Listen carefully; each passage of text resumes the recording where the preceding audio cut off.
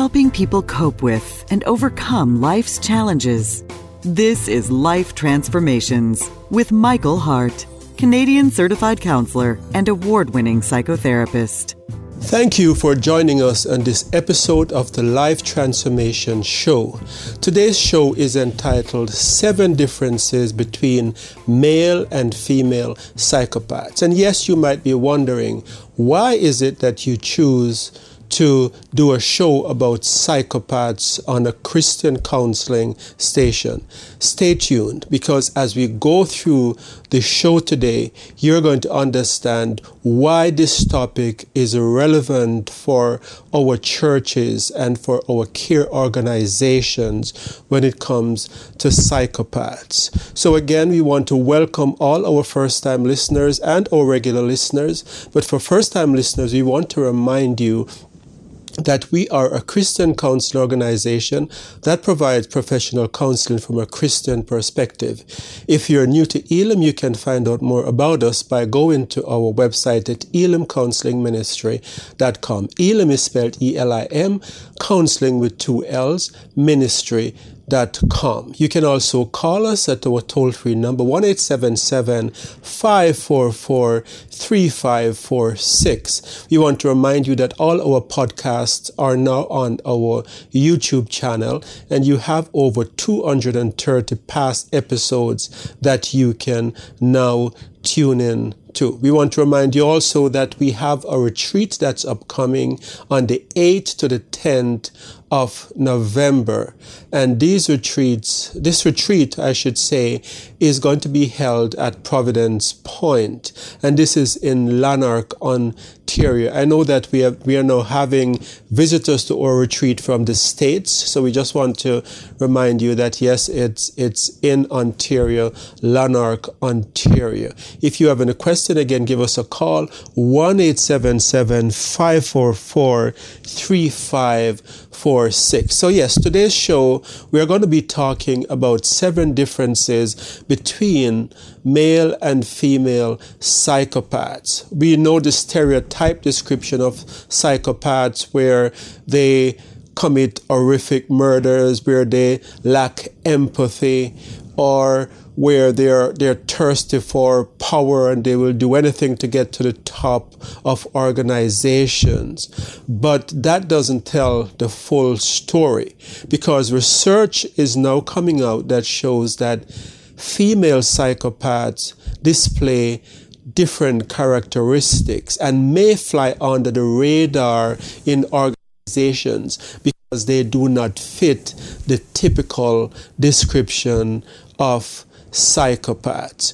When it comes to psychopaths, we are told that research shows that about 1% of the population are psychopaths. And when it comes to female psychopaths, it's about 0.3% of the 0.3 to 0.7% of the population that are psychopaths. But the researchers are saying that the numbers may actually be higher than that, because many of the tests that the way that we test for psychopaths may not pick up female psychopaths. They're actually saying that the number may be higher than the 0.7% that are said to be female psychopaths. So why are we talking about psychopaths? Well, first of all, it is very common. If 1 in 100 people are psychopaths, then we can be assured that if we have a church of 300, there might be 3 psychopaths in the church. So that's the first thing, that it's fairly common. The second reason why it's important for us to talk about the differences between male and female psychopaths is that if we are not aware of the characteristics of psychopaths, and especially female psychopaths, they can do a lot of damage to our organizations and take advantage of people in our organizations. And so it's very important for us to understand how female psychopaths operate and how it's different than the male psychopaths. And I'm zeroing on these differences because there are a lot of studies that have been done that describe describe the male psychopaths, and many of us know the typical description of male psychopaths, but we are amiss. We do not understand and fully comprehend, most of us I should say, that female psychopaths display different characteristics. So what are the differences? The first difference between male and female psychopaths is that when it comes to female psychopaths, they may not be the kind of person that will commit bloody crimes that leave everyone wondering, how could such a nice person commit this horrific act? In many cases, female psychopaths get others to do their dirty work. And so we have examples of that in the Bible. If we look at passages such as 1 Kings chapter 21, we see an example of Jezebel, who displayed many of the characteristics of a typical psychopath, where she had this lack of empathy, this lack of remorse, and had no compassion for Naboth, that he wanted to keep this garden because he had sentimental values attached to it and would not sell it to the king. So Nabal refused to sell the garden to Ahab, her husband. And what Jezebel did was very typical of a psychopath. She made up this lie that Naboth had insulted God and the king, and as a result she had him stoned to death. We see other examples of Nabal trying to kill Elijah, the prophet Elijah, as well. So in this elaborate scheme in 1 Kings 21, where she had Naboth stoned to death by basically telling a lie about him, this is how female psychopaths operate. They will not necessarily do the crime themselves, but they will get others to do their dirty work. So in church circles, the dirty work might be in terms of setting one group against another. It might be building an alliance with someone in such a way that now that person is brainwashed into think that someone else that she doesn't like is against that person.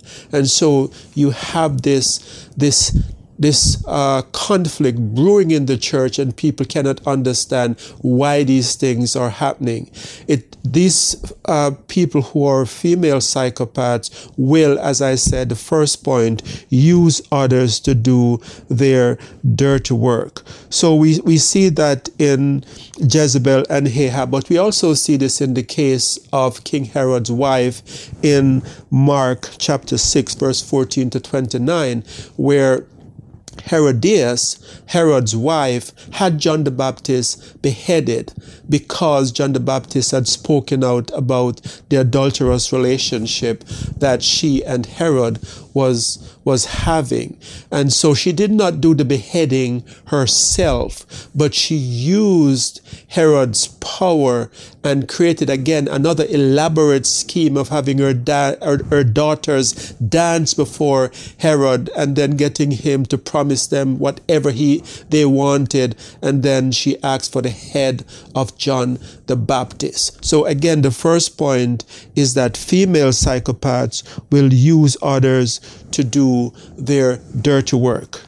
And the second point is that female psychopaths will assassinate character and destroy reputations. So they not only get others to do their dirty work, and they might not kill, they might not commit violent act, but they will go to large elaborate plans to assassinate a person's character if they don't like that person, or maybe to cover up or to achieve some selfish goals. There is a story about a football player in the States in one of these high schools that fell in love with one of the cheerleaders. And this cheerleader was breaking up with her boyfriend. And so she wanted to get his empathy and his sympathy. So this female, which I consider to be a psychopath, made up this elaborate story that she was raped by a member of the football team. And this young man lost his scholarship. He was in danger of being imprisoned until the investigators discovered that she had made the whole thing up. She had set up this guy because she wanted some selfish objective to get the empathy of her boyfriend. So she assassinated this person's character, this person's reputation, as a way of getting selfish, of achieving a selfish goal or a personal goal. And so, yes, female psychopaths will not necessarily kill and commit horrific crimes like male psychopaths, but they will assassinate character without any empathy or any compassion for the person. A third difference is that female psychopaths may be attracted to caretaking positions. And this is very, very important for us in our churches to understand, because we often think of male psychopaths and, they go after multi-billion-dollar corporation and they try to get to the head so that they can have fame and riches and power. Now, this is not so for female psychopaths. Female psychopaths are not so interested in the money or the power, but they like the attention and they like the reputation of being very caring and loving and being admired by others. So the power that the male psychopaths thrive for or strive for is replaced by the need for attention and admiration in the female psychopath. So female psychopaths are often found in churches, in caring position where they're admired for their empathy and their care of others. We know of stories recently of this nurse who murdered a number of her patients. And this is in Canada, but there are also stories in the state of two nurses who were psychopaths in this hospital who came up with this plan that they were going to murder patients by their middle initial, so that the name of the people that they murder would spell the word murder. So if your middle name was M, you were first on the list. And so, yes, so these psychopaths go after or strive for admiration, strive for reputation of being caring and loving, and so they're often found in charitable organizations. So that's a very important difference between male and female psychopaths. They often seek out the most vulnerable and unsuspecting victims. So we have heard about psychopaths who go and kill people in brutal way. But for female psychopaths, they will go after very vulnerable victim. Another difference that researchers and psychologists are coming up with is that female psychopaths, when they are violent, they are most likely to be violent to someone they know. And so for male psychopaths, they're often killing people at random, strangers that they don't know. But for the female psychopaths, most of the violent crimes that have been done is against family members. This is according to psychiatrist Michael Stone and clinical psychologist Gary Brucato, authors of The New Evil. These two researchers said that from the studies that they have done, the female psychopaths who do kill, go after people who are family members. The fifth difference between male and female psychopaths is that the female psychopath will wear a badge of victimhood to manipulate and control others or make themselves seem superior. So an example of this is a psychopathic woman who claim to be stalked, and they make up these elaborate lies about being stalked by someone, and then when it is finally investigated, it is discovered that they weren't stalked, but this elaborate lie that they came up with about having a stalker is to boost their self-esteem and the way others look at them. I am so irresistible that this person can't leave me alone. They're following me all around and I see them outside my house. Or they will make up elaborate lies about being pursued by men. And so they seek the attention and the praise. So they wear this victimhood as a way to make themselves seem superior to others. And so the female psychopath differs from the male psychopaths in that they will appear to be vulnerable, not powerful. So whereas the male psychopath will have this atmosphere, not this atmosphere, but this attitude or persona of being powerful, the female psychopath may appear to be the victim and to be victimized and use that as a way to get sympathy and admiration. Because remember, as we said earlier, the female psychopath, she is more after sympathy and admiration than after power. If you have just joined us, you're listening to the Life Transformation Show. I am your host, Michael Hart of Elim Counseling Services. And in today's show, we're talking about 7 differences between the male and female psychopaths. If you missed the first part of this show, then I encourage you to go to our YouTube channel where you will be able to listen to the full podcast. This podcast, I think it's very important for our churches to understand the differences, because churches will attract female psychopaths because of their need to be admired and their need to be esteemed by others. And so if you have missed this show, it's very important for you to listen to the first part of it by going to our YouTube channel. We'd also like to remind you that if you're new to us and you are not familiar with Elim, you can find out more about us by going to our website, elimcounselingministry.com. Elim is spelled E-L-I-M, counseling with 2 L's, ministry.com. You can also call us at 1-877-544-3546. We are a professional counseling organization that provides counseling from a Christian perspective.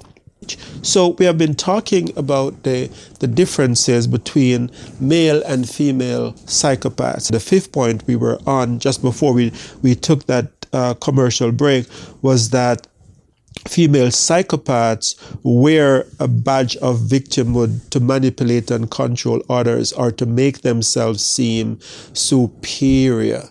And so Potiphar's wife is an example in that. So we have this story in Genesis where Potiphar's wife found Joseph attractive and went after Joseph. And when Joseph refused, she wore this badge of victimhood by saying, he sexually abused me. He came after me and he tried to seduce me.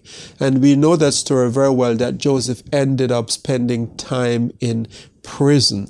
And the fact that she was able to come up with that story without any kind of reference to guilt or remorse, or made no confession as far as we know after that would get him released from prison, would indicate to me that she had some psychopathic tendencies, that she was able to do such a terrible thing to someone that she knew was innocent.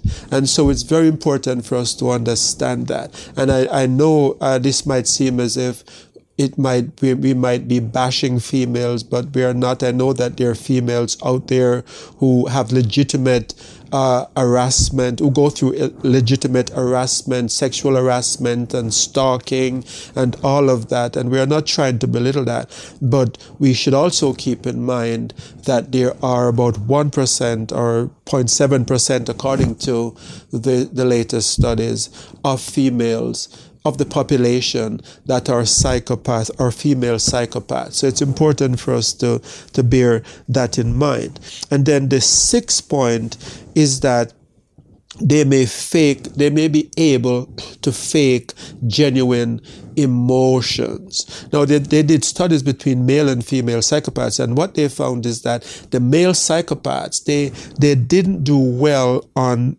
emotional intelligence testing. There was a difference between how they reflected emotions based on what has been shown to them. So we know this stereotype of this stony-eyed psychopath whose face doesn't show any kind of emotions at all. And we might say, yes, that person has a psychopathic look. But it's very, very important for us to understand that female psychopaths can fake emotions. They do very well. They score much better on emotional intelligence testing than male psychopaths who may look cold and detached. So this is one of the problems that will have investigators sometimes fool when there is a murder, because they're able male psychopaths that there's just something off with how they're displaying their emotions. But the female psychopaths, the tears that they shed and the reflection of emotion to grief and pain can seem very genuine, because they do better in faking emotions than the male psychopaths. And I think Potiphar's wife may have been a very good example of that. I imagine that when her husband came in, she was crying and saying, "Oh, he tried to take advantage of me." Oh, and she's shaking and she's showing all of these emotions. And deep down she knows that she is lying. And so we should be aware of that just because someone cries or just because someone seems to be displaying genuine emotions doesn't mean that they're telling the truth. It's important for us to keep that in mind. Now, the seventh and final difference between male and female psychopaths is that female psychopaths will have promiscuous behavior or a series of short-term relationship. And this promiscuous behavior, again, is a way of getting attention from others and making themselves feel superior. So if they are able to attract people by their beauty and seduce people, it gives them this sense of, I am admired, I am loved, and so it feeds that need. So we find that female psychopaths, according to the studies, often have a number of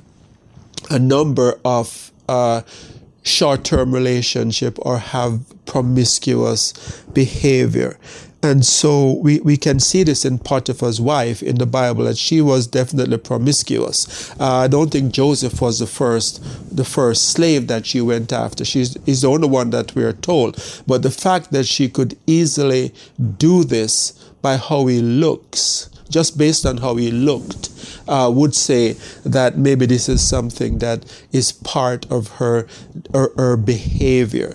And so, yes, female psychopaths tend to be flirtatious, and they use sex as a means of feeling admired, wanted, and being manipulated and controlled. So the question that one of my listeners asked earlier on when we did a show about psychopath is what caused a person to become a psychopath. And although we do not know the answer for that, a definite answer for that, some of the recent studies are showing that when it comes to female psychopath, there is usually a history of neglect and abuse.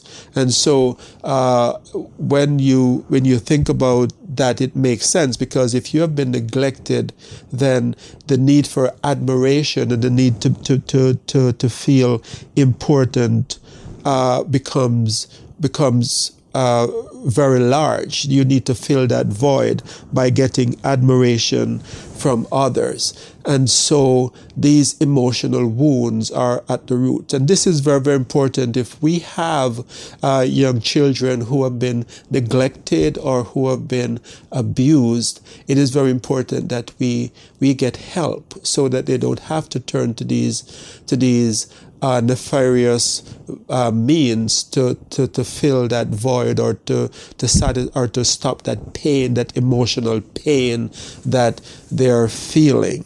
And so there you have it, the seven differences between male and female psychopaths. And again, I want you to understand that this show is not to bash females or to belittle what females go through in terms of harassment and all of that, but it's just to open our eyes, because female psychopaths are very attracted to caring ministries, to places where people are vulnerable and trusting.